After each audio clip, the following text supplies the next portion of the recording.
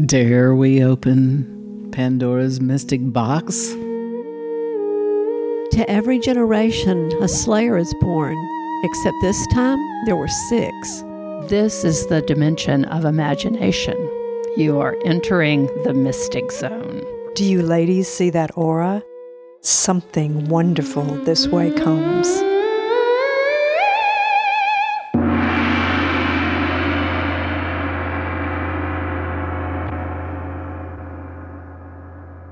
Welcome, listeners. This is the Mystic Order of East Alabama podcast. I am Mystic Mary. I'm the nebulous mystic. And I'm Mystic Margie, the illuminator mystic. I'm Mystic Marion, the dog whisperer mystic. And I'm the queen, Gail, the mystic queen. We are so excited to have a special guest with us today. We have Mary Helen Brown, and she comes all the way from Texas, except she stopped by Auburn, Alabama for about 30 years, so she's really in our neighborhood. She's an author and a good old person. Mary Helen, will you introduce yourself? I am, in fact, Mary Helen Brown from Center, Texas. My father used to say he was happy to be among august company even when it was July, so I'm really happy to be here. I came to Auburn through a rather circuitous path. I'm the type of person who constantly makes poor decisions and they turn out fairly well. So I've lived in Texas, Louisiana, Kentucky, back to Texas, up to Wisconsin, where I gave up a job when I wasn't sure I'd be offered a job at Auburn University. Thankfully I was, and then it seems to have stuck, and I've been here ever since. But Auburn is your favorite, right? Oh, I don't know. I'm right fond of Center, Texas, and try to get back there home to that red dirt. Auburn has red dirt, too. Yeah, we've got plenty of red dirt. It's called, here's a new word, ultasoils. That's the word I learned recently. It means red dirt. Did you know there was a word for red dirt? No idea. So that is a really good segue, Mary Helen, because we were sort of going to talk about stories today. I just heard a quote. I think it's Tolstoy who said there are only 2 stories in all of great literature. A stranger comes to town and a man goes on a journey.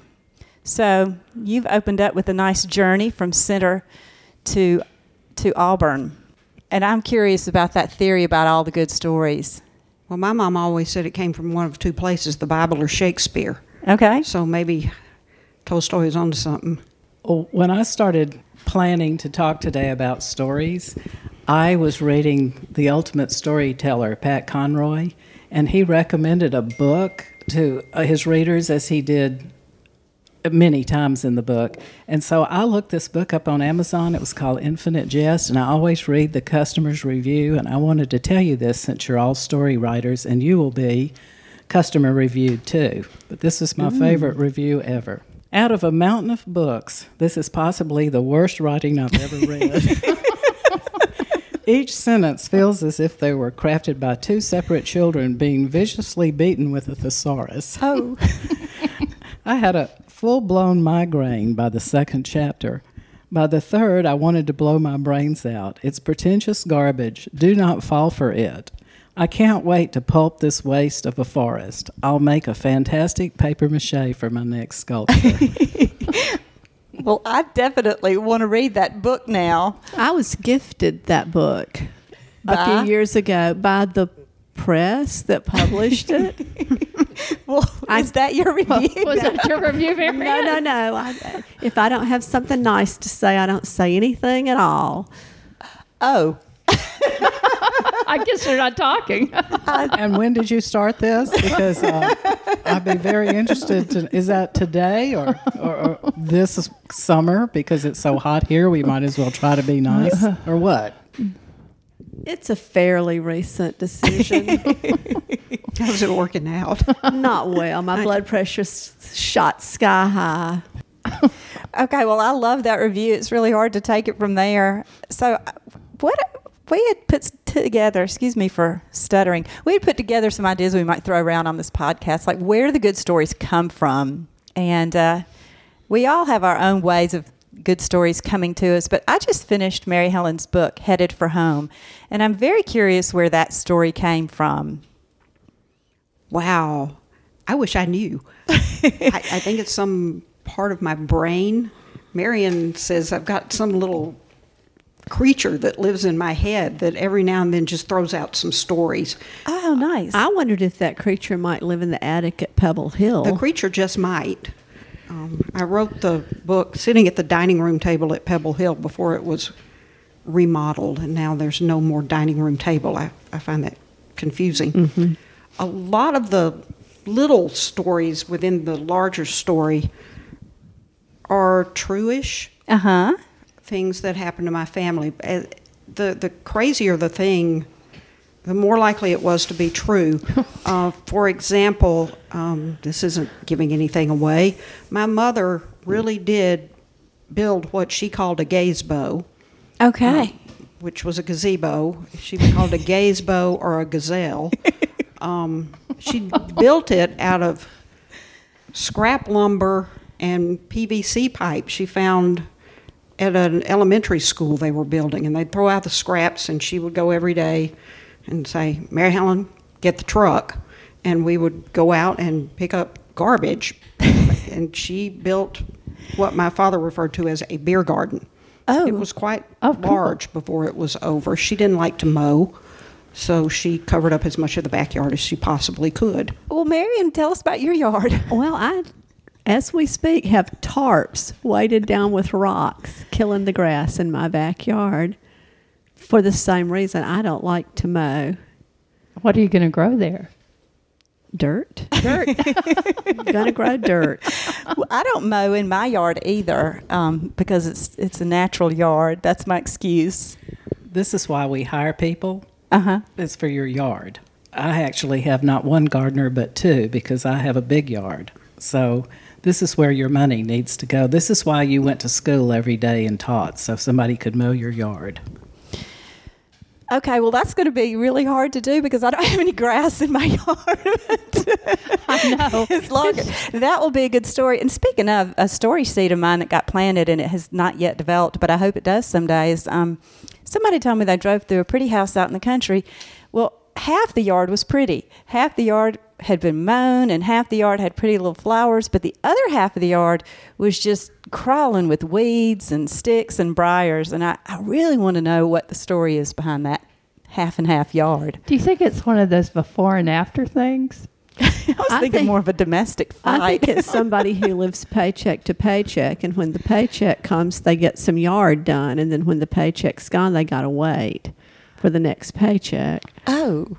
I'm pretty sure the flowers are done by the wife. And in hatefulness, she left half the yard for him. And so she can point at it constantly and say, that is your part. That's the he yard, and this is the she yard. And she tells this to the neighbors and his boss. That's kind of what I was thinking. It's like a contest between a husband and a wife, and one of them said, I'm sick of doing all the work around here. Yeah. Well, we have, as y'all see, we're sitting here looking at them, the he shed and the she shed. Mm-hmm. Because every time I'd put something in the he shed, and it was gardening stuff, a hoe, whatever, he'd say to me, that's taking up a lot of room. So I thought, hey, I know the phone number of the shed people. So the week later, I had a she shed. I hope your she shed isn't struck by lightning. No, I've seen that on TV. Wait, what are you talking about? There's that ad on TV where the she shed gets... Cheryl's she shed. is struck by lightning. They have to call some insurance agency. State Farm. Oh, State Farm. Cheryl She Shed. Yes. She's getting a she shed. It's tricky. Okay. So instead of getting rid of the men in my life, I should have just spited them?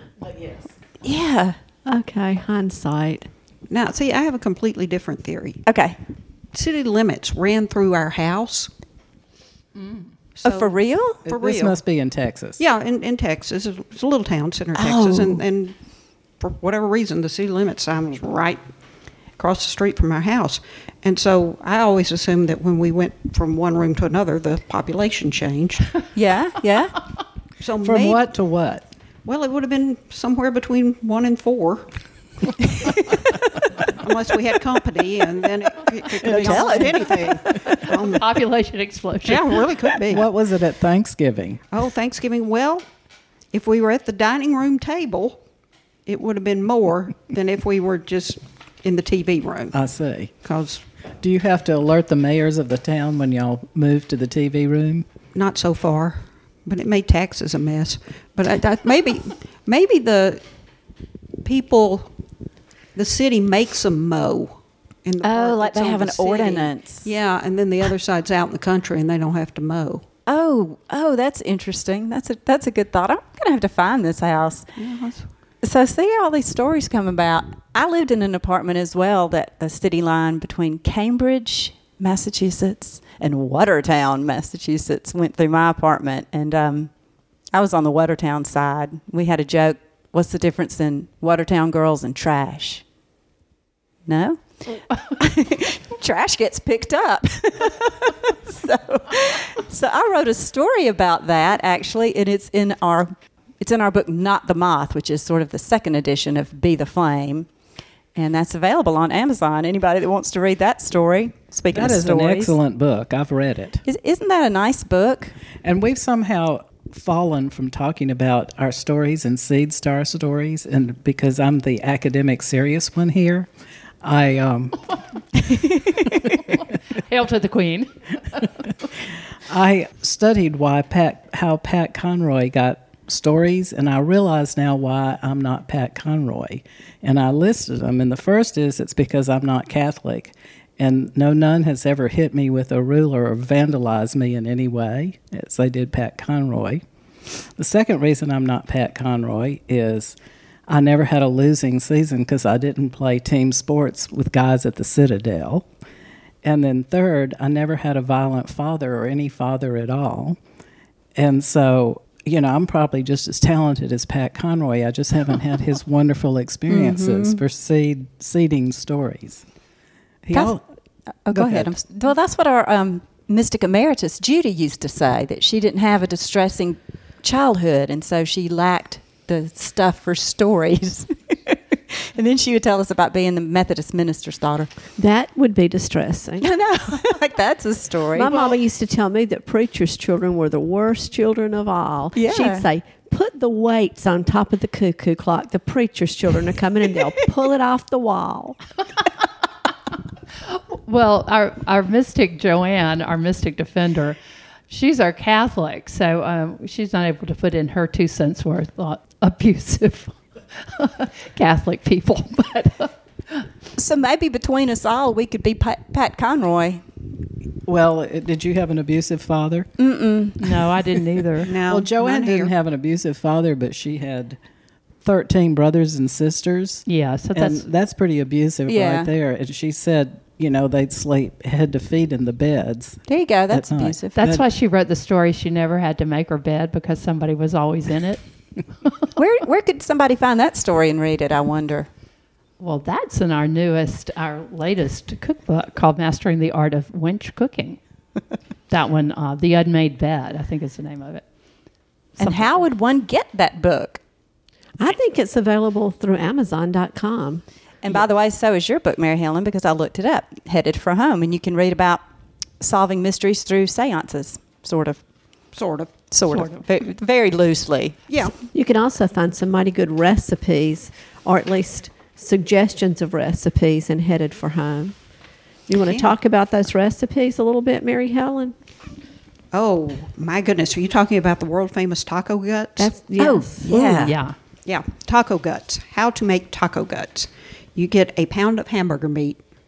You get a can of Frito refried bean dip. Okay. You open the bean dip. You dump it into the hamburger meat. You scramble it, Okay. and you're done. Okay, those are the guts, but how do you eat it? Well, you can eat it any way you want to. You could put it in a taco. You could make a taco salad. You could make a version of a Frito pie, which is also very good. I'll have to tell you the Frito pie recipe. Yes, please. Yeah. Let's have it. What else you can do? You can dip it. Frito pie. All right, Frito pie is Fritos. You cut open the sack, kind of like you're doing open heart surgery. You go one down, one across at the bottom. Fold it open. Okay. Got it. Take a can, heat it up first, but take a can of Wolf brand chili, heated. Pour it on top of of the Fritos. Then you can put some cheese, or you can shred up some Velveeta if you want to be real fancy. I have a friend who says she is not a redneck because her family used Hellman's on their pear salad. So you can use Velveeta, or you can use just any kind of cheese you might have. And if you like onions, you can chop up some onions on top of it. But if you don't like onions, you can leave that off. It is optional. And you just eat it right out of the out of the bag. The sack. That reminds me very Right much out of of a the bag. recipe that I put in the winch cooking book that I got from a prisoner about how they made prison food in the bag. When somebody's parent, loved one, wife, spouse, whoever sent food that the prison authorities allowed them to keep, they had it down pat how they could split up in the bag and put the food in. I can't remember that recipe, but if anybody's interested, they could refer to Mastering the Art of Winch Cooking, available where? On Amazon. On Amazon. Are you asking the prisoners that don't know this recipe to get in contact with you, Marion? There's a mastering book over there in the corner. That's good. All right, well, while she's looking up the mastering recipe, well, I didn't say that right, but you know what I mean. Straight from the prison. Because we had a couple of our fans answer a query that we put out on Twitter, I do want to be sure they get their moment of fame here. We sent out a question asking our friends where they got their ideas for stories, and we had a couple of answers, so I'm going to share two of those from our mystic friend Clarence Dean Bonner, who is the author of the book I Talk Slower Than I Think, An Antidote to Helicopter Parenting. He gets his stories from things he sees and hears, and he notices the little things that pass others by, therein the seeds of a story lie.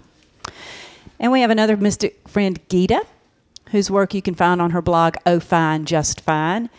She stresses that her stories are character-driven, that her characters speak to her, and the plot, scenery, and dialogue come straight from the characters. Sometimes she feels like the characters dictate, and she just types. Well, thank you, Dean and Gita. Yeah. Yeah, for sure. So that back in the day, I heard on some other podcast, that's what they called being creative. You weren't creative, you had a creative. And I could be getting this all wrong, but you were just a vessel, and the creative worked through you. And I would love to wake up one morning and just have that happen to me. I used to go to the omelet shop. Does anybody remember when the omelet shop was open in Auburn? Mm-hmm. I used to go over there to grade compositions because once you bought a cup of coffee, they just kept refilling it.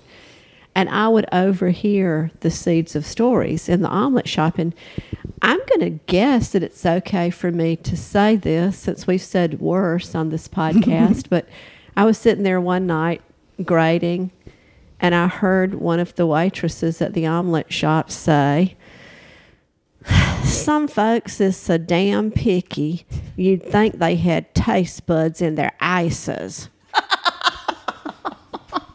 And I mean, there's a story that's going to grow out of that. And then she went on to tell me how she and her boyfriend snaked drains, but that she had a great old big bald spot right here where the hook got hung in her hair, and they had to pull her hair and all out to get the hook out. I just heard story after story after story at the omelet shop. So listening, going to a place where people gather late at night. Mm-hmm.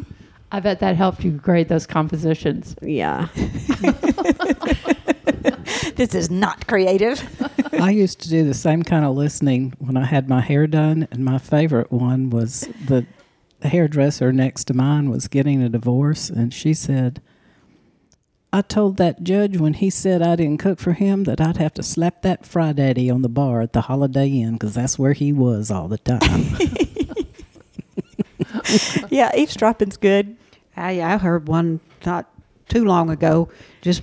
I was back in Center, Texas, and I was shopping, I guess, and I heard over in the next aisle, "Well, you know he's in the pen." They weren't talking about their dog either, I bet you. I was at the heart doctor with my parents about this time last year, and the receptionist asked a patient in the waiting room, "Is so-and-so and so-and-so, I'll make up a name, is Jenny Lou Baker still your contact, Mr. Baker? And he said, hell no. You ain't going to be able to reach her in jail.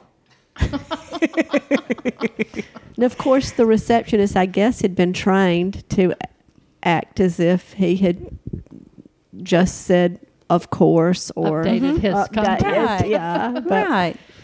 so just about anywhere you go, you can get the kernel for a story, or at least the beginning of a character. I did track down from Mastering the Art of Winch Cooking the penitentiary burritos, and they're cooked, Mary Helen, and they include ramen, but you crush a bag of Doritos, but you don't let the bag tear because it's going to be your bowl. So you mix the whole thing That's up. the same concept. Right, same concept. And that recipe's followed by correctional cake. If anybody would like to look those recipes up when they get their copy of Mastering the Art of Winch Well, they Cooking. could come in handy. And I believe you have a recipe in this book, Mary Helen. Yes, I have a recipe for my mother's biscuits, which, until she learned how to open the whomp biscuits, were purely terrible. I love those whomp biscuits. My mama, I think I mentioned this in the story, but my daddy, after they first got married, told my mama that he did not know it was possible to make homemade crackers. Well, They were a little dense. tell us what a whomp biscuit is. Well, you know those cans that you get out of the refrigerator section at the grocery store that you take the wrapper off and just whomp them on the side. And Yep. Oh, yeah. I remember Jerry Clower saying in his neighborhood it sounded like a young war every morning because all the wives were hitting those biscuits against the edge of the counter. A whomp war. when you talk about stories, I used to teach a class in storytelling, and we'd talk about urban legends. And there's a very famous urban legend about whomp biscuits that someone had. Well, this woman was in her car, and all of a sudden she heard this giant kapow, and something struck her in the back of the head really hard, and she thought she'd been shot, and reached back there and felt her brains coming out, and it was a terrible thing. But it was, I guess, summer in the South, and it had overheated, and the whomp biscuits exploded and wound up hitting her in the back of the head. So are you telling me that's not true? It is not true. I've been hearing that story all my life, and I thought it was true. Well, it would have happened in many, many states and at many different times, and you'd think people would learn. My husband is from Staten Island, New York, and he's a pizza maker. And we used to have friends over, and Bob would get the pizza dough and throw it in the air and show off and make these fabulous pizzas. And one night he threw it in the air, and it hit the overhead fan and near about killed half the guests. Flinging around. So at that time we'd call somebody and ask them over to dinner, they'd go, "Are you having pizza?" Oh, gosh. Well, I bet that pizza dough was mighty stretched out after that. No, it went as a whole blob, like a bomb, so it was deadly. But Mary Helen, you said you taught a class in storytelling. I did. Well, we ought to just hush our mouths and let you talk a bit. Oh, well, no. It gets really, you start talking about things like learning about the preface and the recounting and the closing. And how to do it. Yeah, it's just... Like story arc and stuff? Yeah, and things like narrative fidelity and narrative coherence. And I believe there was a term called narrative... I can't probability? Profluence. Profluence. Sounds like something you go to a doctor for. I had to look it up. It confused me so much when I taught fiction writing. I thought, how am I supposed to judge them on their narrative profluence when I don't know what that means? What does it mean? I think it just means that the narrative makes sense. It's a logical narrative. Oh. Well, I love to listen to the Moth, that podcast. Yeah. And those are all storytellers, and they do give them a little test before they let them on. Their line has to catch the people that judge who gets to get on and speak. But they're fascinating stories. They're very good, and they travel around. You can go hear them in person. We ought to do that sometime. Yeah. What? Who are the these Moth? people? It's called The Moth Story Hour. And it's a podcast. It's a podcast that lasts an hour, and usually there are 3 storytellers, and they're just telling stories from their lives. And it's, I think the stories have to be true. Yeah, they get up and do it in front of an audience too, so they're brave people. Are we still talking about the seeds for stories, how we get stories, or are we moved on? What would you to like that? us to be talking about? No, I don't know. I'm just so confused. Are we supposed to have a recipe, or are we talking? We're talking about a podcast, and the people get up and tell stories from their lives. And you learn, stories beget stories, so you think, maybe, I don't think there's any way to be off this topic on this podcast. Well, in the same story about not growing up, but about living in Watertown and Cambridge simultaneously, I wrote about meeting this person in Harvard Square, and I thought that he was a street person because he was dressed in rags, and he would sit out in the street and he would tell these fabulous stories. He would tell modern-day tales of Shakespeare, and he would rock and move while he told those stories, and I was like, man, this guy is so interesting. I'm going to give him an apple or $1. And then I saw a picture of him in People magazine, and he's a professional storyteller with a storytelling degree from Harvard. I was chuffed. Did you give him an apple? Not after that. Or $1? Yeah. He didn't actually take my apple or my $1. Oh, he did not allow me to condescend to him. But there, how was I to know? I was just a know-it-all 17-year-old. Oh, there you go. Well, continuing with reading Pat Conroy, a good storyteller, he was saying this is something I'm not good at doing, that when he signs books, he lets people wait in line forever because he talks to each person that buys a book and he wants to hear their story. And if it's a good one, he goes, consider that stolen. That's nice. And that's kind of how I find my stories. I'm not good at listening to people unless they just happen to be so quirky, and then that's my story and they can consider that stolen. And one of our books, Be the Flame, our very first book, I stole this story from a fellow swimmer who had been to a funeral, and I want to read the first line because it's the line that made me write the story. John Leroy put a gun to his head and blew out his brains last Wednesday. Brenda, John Leroy's fourth wife, had thrown him out of the double wide a couple of weeks earlier. Now, who wouldn't read that? Yeah. But you stole that story. I stole it. So you didn't actually... The other story I stole that I love stealing, but I've been in trouble about it, is someone who lives on the Ocoee had this beautiful wilderness of a yard, and the people next door started cultivating their yard and putting all manner of concrete frogs that faced the wilderness house. And she was irate about this, and they became, neon frogs and painted concrete frogs and frogs on sticks. And so I said to her, consider this stolen. She goes, no, I'm going to write it. So I hope she has, because I sure did. And that story's in one of the books and published. So, yeah, you better watch your stories. Gail, I believe you might have stolen a story about some fossils. Oh, I was just thinking of the fossil story. And we almost had we actually did have a little slip up on that story, because the slip up was that you would change the name to protect the guilty, and somehow or another, before it got put in the first draft of the book, in one of the spots in the story, the name went back to the real name. Oh, yeah. Remember that? Yeah. But if we're sticking to our theme, I know Truman Capote got In Cold Blood from a newspaper clipping that he read, and how many of us have been inspired to write a story from a newspaper clipping? I know I have. It looks like Mystic Mary might have.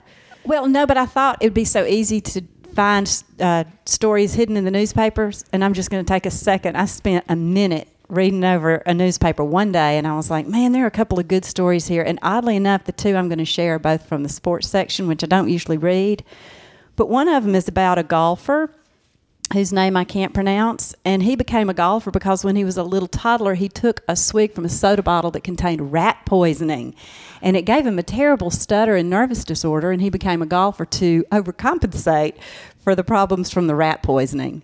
And did we look into how the rat poisoning got in the soda bottle? Well, there's the story, Morning Glory. Take it away. And the other one is about a local person, Chuck person, in fact. And it said, here's a nice little sentence we could all write about. He grew up poor and suddenly came into millions of dollars without a clue how to manage it. So there's some stories right there. Like, I think just about anybody could take either one of those and create a whole world around it. I'm happy to say he did not get jail time. I do know his story. Are you kin to him? No, I'm not kin to him, but I he's a great guy, but unfortunately misstepped. I like reading the bylines that are put in the wrong place, and also I like reading the ad page, Lost and Found. That's where I get a lot of my fodder. For example, one of my favorite is large white female found wandering on Highway 280. I saw one for a lost dig one time. A lost what? Dig. A lost dig. A lost dig. Dig, dig, dig. Last seen in some neighborhood. Oh, it must have been. Okay, Dog. got it. Figured it out. now I'm sad. Some are slower than mine. I was still trying to figure it out. I think slower than I talk. One of my favorites was a few Christmases ago in the OA News. There was a found baby Jesus. And I actually included a recipe to go along with that newspaper clipping in The Ploy of Cooking, another beautiful cookbook by the Mystic Order of East Alabama fiction writers, available. I don't know. It used to be available on Amazon. Is it out of print? Excuse me, all of our books are available on Amazon. So Ploy's not out of print? It is not out of print, but you have to act fast. There are only a few copies left. Okay. All right. We'll reprint it when we get rich from selling all these books. Is it wrong that I see things in obituaries? No, that's Not at all. good. No, That's please share. Continue. Well, just every now and then there'll be a good one. Mm-hmm. That's right. They have some description of how Daddy liked crawfish hunting and macrame. I think that wasn't quite it. I think it was frog gigging and macrame, and I thought Those could be kind of similar. That's a Renaissance man. I like this promotional one I saw in the paper one time for the Art Association was going to have an auction, and all the august members of the Art Association were standing there holding pictures, and it said, "Fun for the performing farts." The Auburn Plainsman one time, and we're not talking about seeds, I suppose, but I did enjoy something. The Auburn Plainsman was doing something about going to the art museum, and we have this wonderful art museum, and go to the art museum and expose yourself to art. No. Now, the library is where you go in Auburn to expose yourself. We have a long, long history of people exposing themselves in the library here. Really? Which library? The university? The RBD. Yeah, The Ralph. We just had almost every Sunday night. If you went to the library on Sunday night, it would be surrounded. I feel Why does Mary left want to know out. which library? I feel left out. I think I've she's never writing been- it down. I've never been flashed in the library. Well, I was one of the flashed in guys that went Boston. after was one of my colleagues.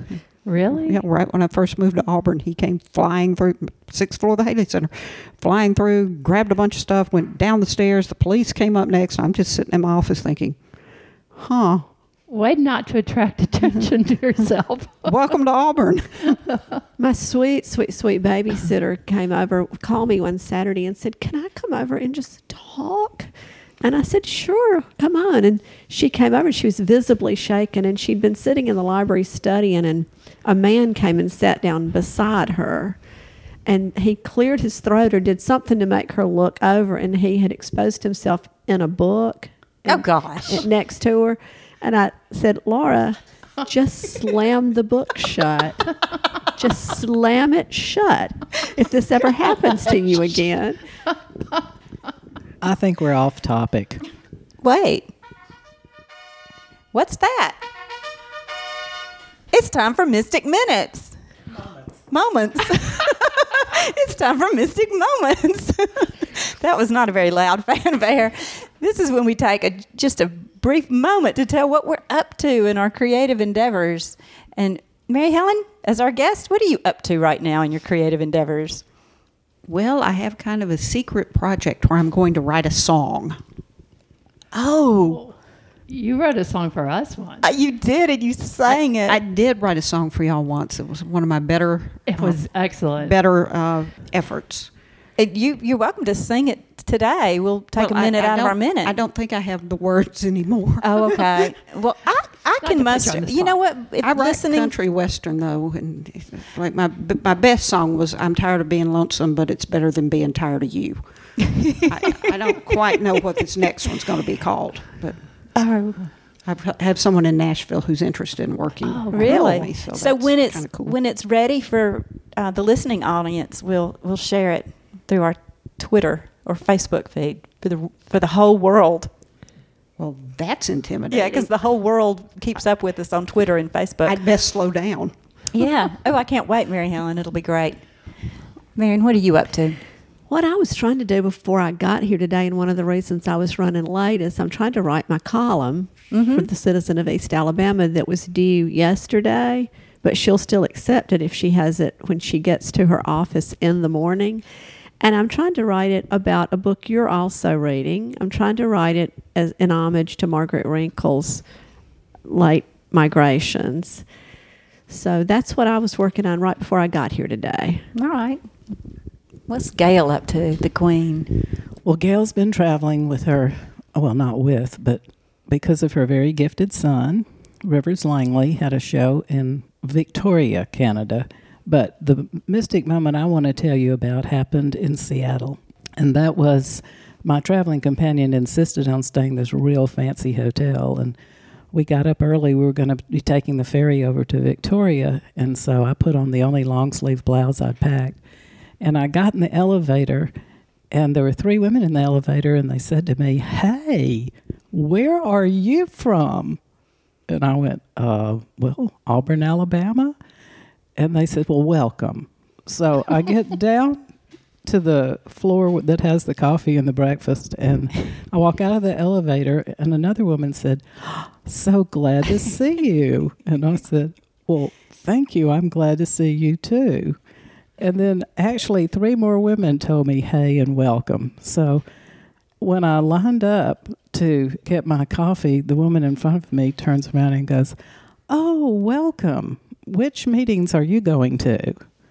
And I said, "I'm not going to any meetings." And she said, "Well, you have on teal." And I looked around, and every single person in the lobby has on teal. And they're all cancer survivors.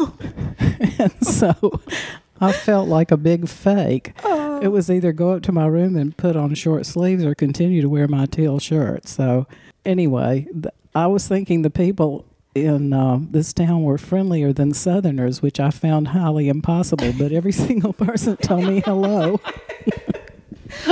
Well, that's a moment, and there might be a story in there somewhere. Are you planning to write a poem, perhaps, about wearing teal? I'm afraid God will smite me for being an imposter, and so I'm trying to get over this. And you said you weren't Catholic. Now, I have a mystic moment. Yay.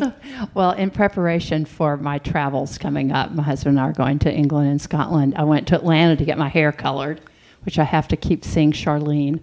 And I always have a good time with Charlene. But my friends Kim and his friend from France, Fabrice, met me, and we walked along the Beltline in Atlanta. And it was so much fun. We really did. And they were getting ready to go to Philadelphia, Mississippi, where Kim is from, to this some fair that's over there. And Kim was telling Fabrice, now you can't say any of your political feelings to anyone in Philadelphia, Mississippi. You just have to keep it to yourself. And Fabrice goes, but I am French, and I always tell the truth. So if they ask me, if they say something to me, I said, I am French, and if you want me to tell you the truth, I will. And he said, you'll be surprised how many times people go, well, that's okay, don't talk.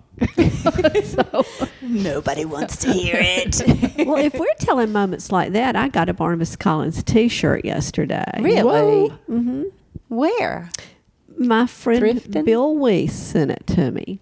How nice. Isn't that sweet? Now, Mary Helen, do you have a mystic Mary Helen moment? She's writing a country song or Right. west Right. country She's song. already You're told doing it your- to us. See, I just got back from London. she was doing what I'm writing, which I did what I'm writing, but then it looked like we were telling special things that happened. Well, in true mystic fashion, none of us really know what a mystic moment is. I believe It's we whatever thrashed you through want this it to last- be.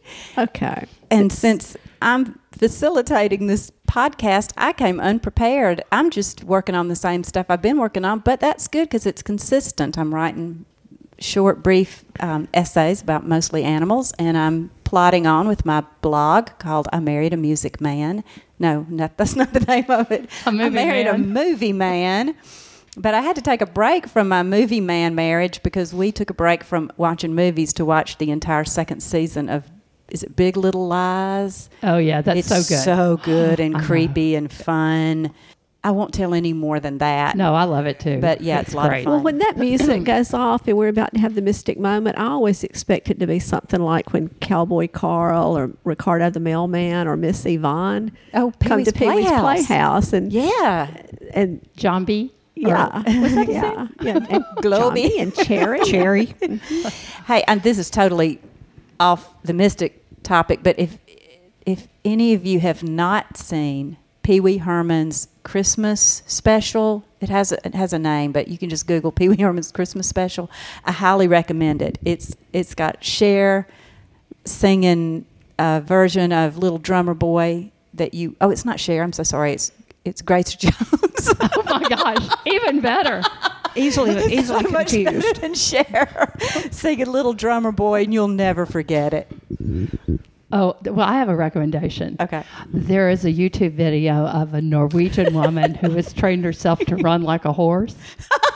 I've seen that. Isn't it incredible? It's amazing. It is amazing. Her name is Alia something or other, but she jumps over hurdles. For what purpose? She just taught herself to run, Run like a horse. I'll show it to you in a minute. Oh, heck yeah. Well, after this podcast. Well, It's If we were like Joe Rogan and on the air, we could pull it up on the screen right now, but everybody will just have to envision it. So I'm looking at, we actually write outlines for these podcasts, and we have been talking about these seeds, and there's also a little suggestion here that we talk about advice, story writing advice, good and bad, that we've heard. Has anybody ever had any good or bad advice they want to share? I have some advice. I think it's good advice, and that is if you want to be a great writer, you have to be a great reader. Otherwise, even with talent, you're running in place. I love that advice as an avid reader. And I almost didn't want to read Margaret Wrinkle's book because I knew that I would feel about it the way I felt about it. It hit so close to home. It felt like I was writing it as I was reading it. And everybody said, nope, just go ahead and read it. It's going to be okay. And it was. It was good. It was beautiful. But I did kind of get weepy at many, many points. The Beatitudes of the Imperfect Family, just was that one hit especially. It was fantastic. Have you finished it? No, I'm doling it out like Godiva chocolates. Yeah, I sat up and finished it last night. So, yeah, reading a lot. I just finished The Power. It's really good. It's women get all of this power in their palms and they take control of the world. Do you read a lot, Mary Helen? I read a lot. Right now I'm on a Richard III kick. Oh. Oh, yes. And who you met?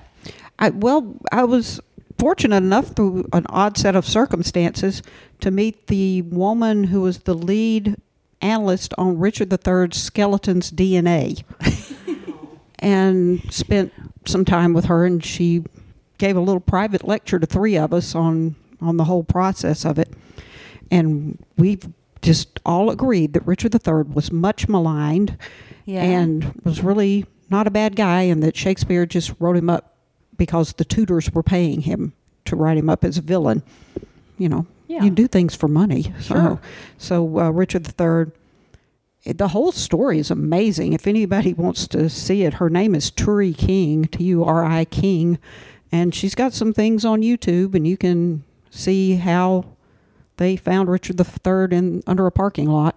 Is that who you met in London when you were in London? We met her in Leicester. Oh, the phone rings and we're all going That nuts. was the discombobulated mystic. You could say that. That's right. But you ask about advice we'd gotten. Yeah. And I actually got some advice from Mystic Marion, who's looking at me like, wait, what? Yeah, I don't know. You can tell me. Mystic Marion's advice to me was never to take a creative writing class. It would ruin me. That's pretty clever. Don't we do creative writing classes occasionally for money? I didn't even remember telling Mary Helen that, but you did. Good advice that I've given myself is I don't show anybody what I'm writing until I'm finished with it, because once I start getting feedback from people who aren't the person writing it, it messes me up so badly that I can't keep going. So that would be another piece of advice. Well, you're the only person I showed what I was writing to as I was writing it. When I think of what I said, you have to be a great reader. Most of my friends who are great readers always talk about how they'd curl up with a book when they were a young girl. And that was not my experience at all. Whenever I was assigned books by Mrs. Lois Miller, who tried very hard to make us all great readers, I tried to remember some of the books we had to read for her. They were Animal Farm, The Scarlet Letter, Tale of Two Cities, Brave New World, The Adventures of Tom Sawyer, and etc. But I would divide the number of pages by the days I had to read it, and I'd read that exact number. So I was not a great reader. But when I came to college, I had this brilliant cousin who was probably the greatest reader. And he had a book sitting on the bunk bed. That was his. He slept on the top bunk bed, and on the bottom he had a book. I guess it's his bookcase. But this book was called Temple of Gold. I'm not particularly proud of starting my reading life with Temple of Gold because it was written by William Goldman, not Golding, Lord of the Flies, not that, but William Goldman, that I thought was a brilliant writer, and really he was, because he wrote adaptive screenplays. And so Hollywood grabbed me at that point reading Temple of Gold. He wrote Butch Cassidy and the Sundance Kid, among many other, The Bridge Too Far, The Princess Bride. So he was not a slackard. That was my first beginning as a reader. But now I think I'm a better reader because I read John Irving and, of course, I mentioned Pat Conroy and a lot of the South American writers like Allie Day.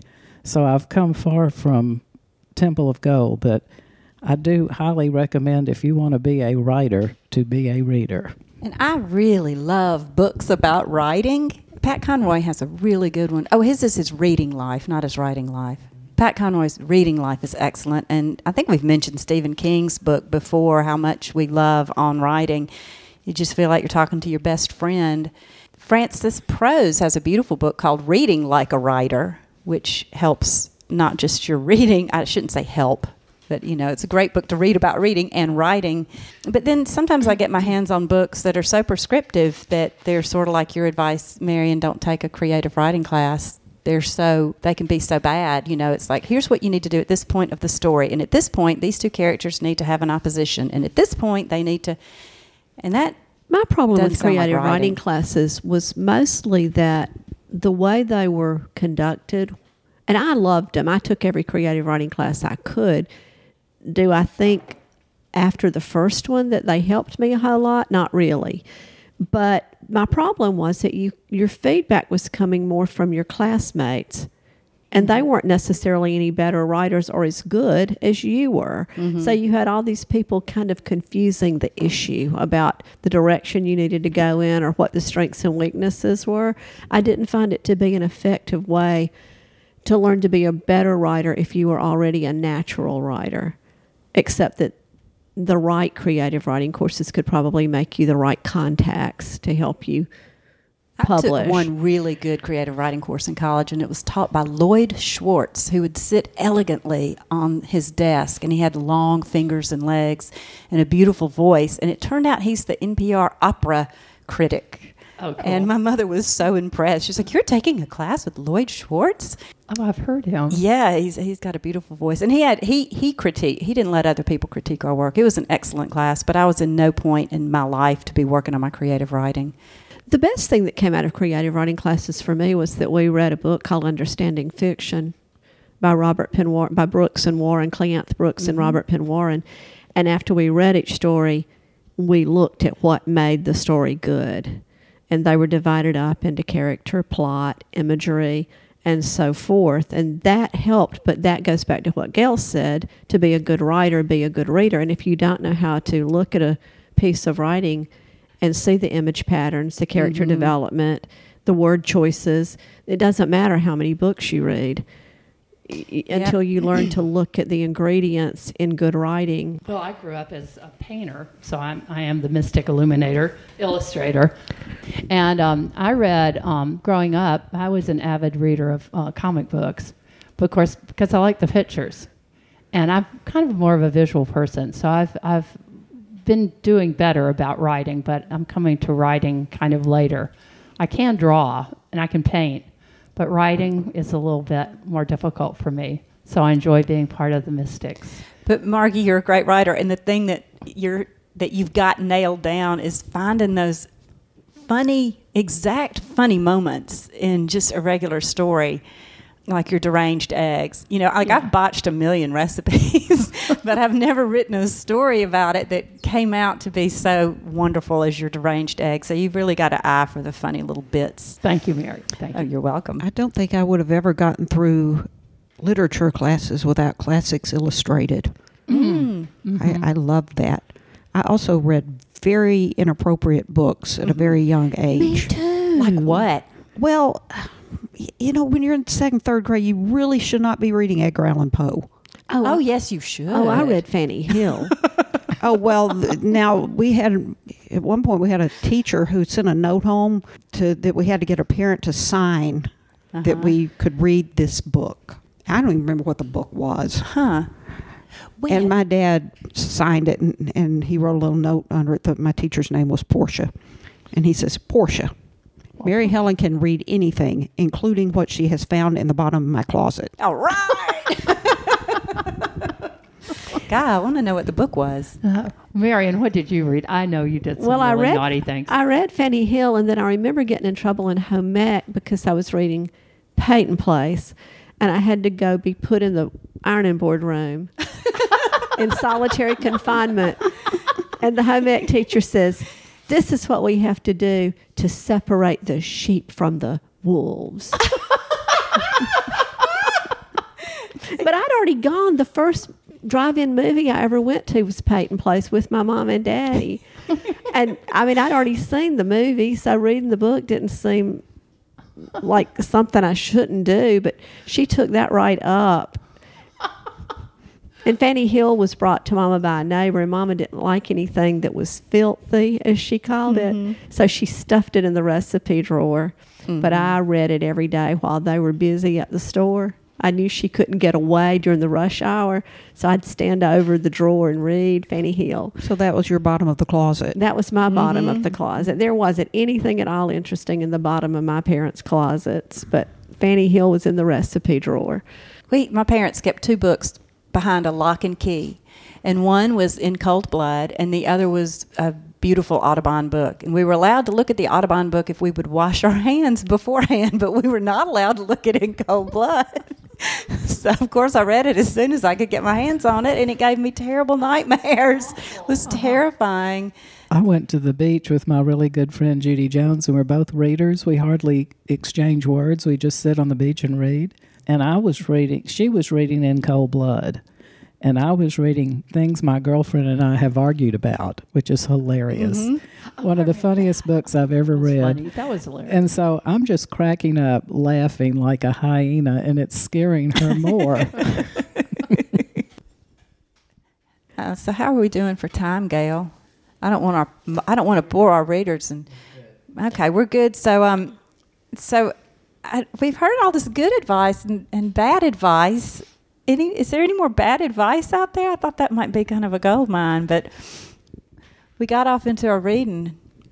I have some. I want to go with good advice because I want to say something about authors reading from their books for the audience, and that is, I just recently went to a book reading, and the author's quite good, but he read 3 full short stories, and by the time he was finished, my toes were cramping and my brain was dead. I have no idea what the third story is about.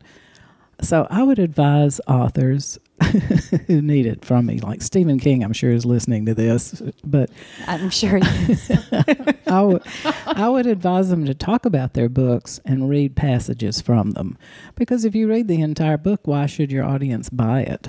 Yeah, Gail, we had an event not too long ago in Fayette, Alabama, and in preparation for the event, Gail sent us all an email, and she told us that we needed to read excerpts from our stories. And then, because she thinks we're all idiots, she defined excerpts for us. Yes, because out of the dictionary. Because one member of our team who's not here, and I won't mention Joanne's name, she will read literally 6 pages and take everybody's time. So I was just trying to give everybody an idea of what an excerpt might be. Remember in that reading, Joanne, being the sensitive soul she is, she had a timer set and she was on the money on that one. She was. Like, okay, I'm done. Yeah, the timer went ding and she sat down. Some good advice, I would say, to writers, and of course, all good advice has to be taken with a grain of salt, just like bad advice does. But we had a sign in the English department before I retired. When you got off the elevator, there was a big sign that said, "The road to hell is paved with adverbs." Oh, I love it. And I have found that to be an absolutely true statement. That if I would, before I turned anything over for somebody else to read, I think I'd proofread it and make sure I didn't have any adverbs that didn't need to be there. Of course, it's never to say you can't use an adverb, but weigh them wisely. All right. Well, I know that everyone in the listening world is sad to hear that our podcast on stories, sort of, is coming to a close. And we've had a lot of fun, and we've had fun with Mary Helen, and maybe she'll come back. Thank you, Mary Helen. So, how would anyone go about contacting us, the Mystic Order? Marion, how would someone contact us? They could find us on Facebook. Mm-hmm. They could go to the Mystic Order, or they could, of East Alabama Fiction Writers, or they could find us on Twitter at the Mystics with an S pod. They could find us on youtube.com/the Mystics pod. Or they could drop us a line at themysticspod@gmail.com. You can contact us directly to schedule readings, or you can order our books, which are available on Amazon.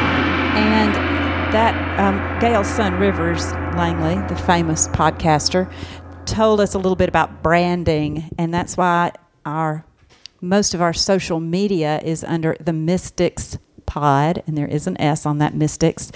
But we had set up our Facebook page long before we were doing a podcast, and that's why it's the outlier. So you can just find us very easily by those things Marion said. We're coming to the end of Season 1. This is our penultimate podcast for Season 1, and we will be resuming Season 2 on January 9th. January 9th. January 9th. This is number 11 of Season 1, and we have number 12 coming up. It's going to be on the wonderful subject of islands. And so, speaking of exposing yourself, I think all these women have on an island. So, did you say we've all exposed ourselves on an island? Not me. I think she said not me, that. just you guys. Mary Helen, how do people get in touch with you if they want to invite you to come speak somewhere or just chat with you?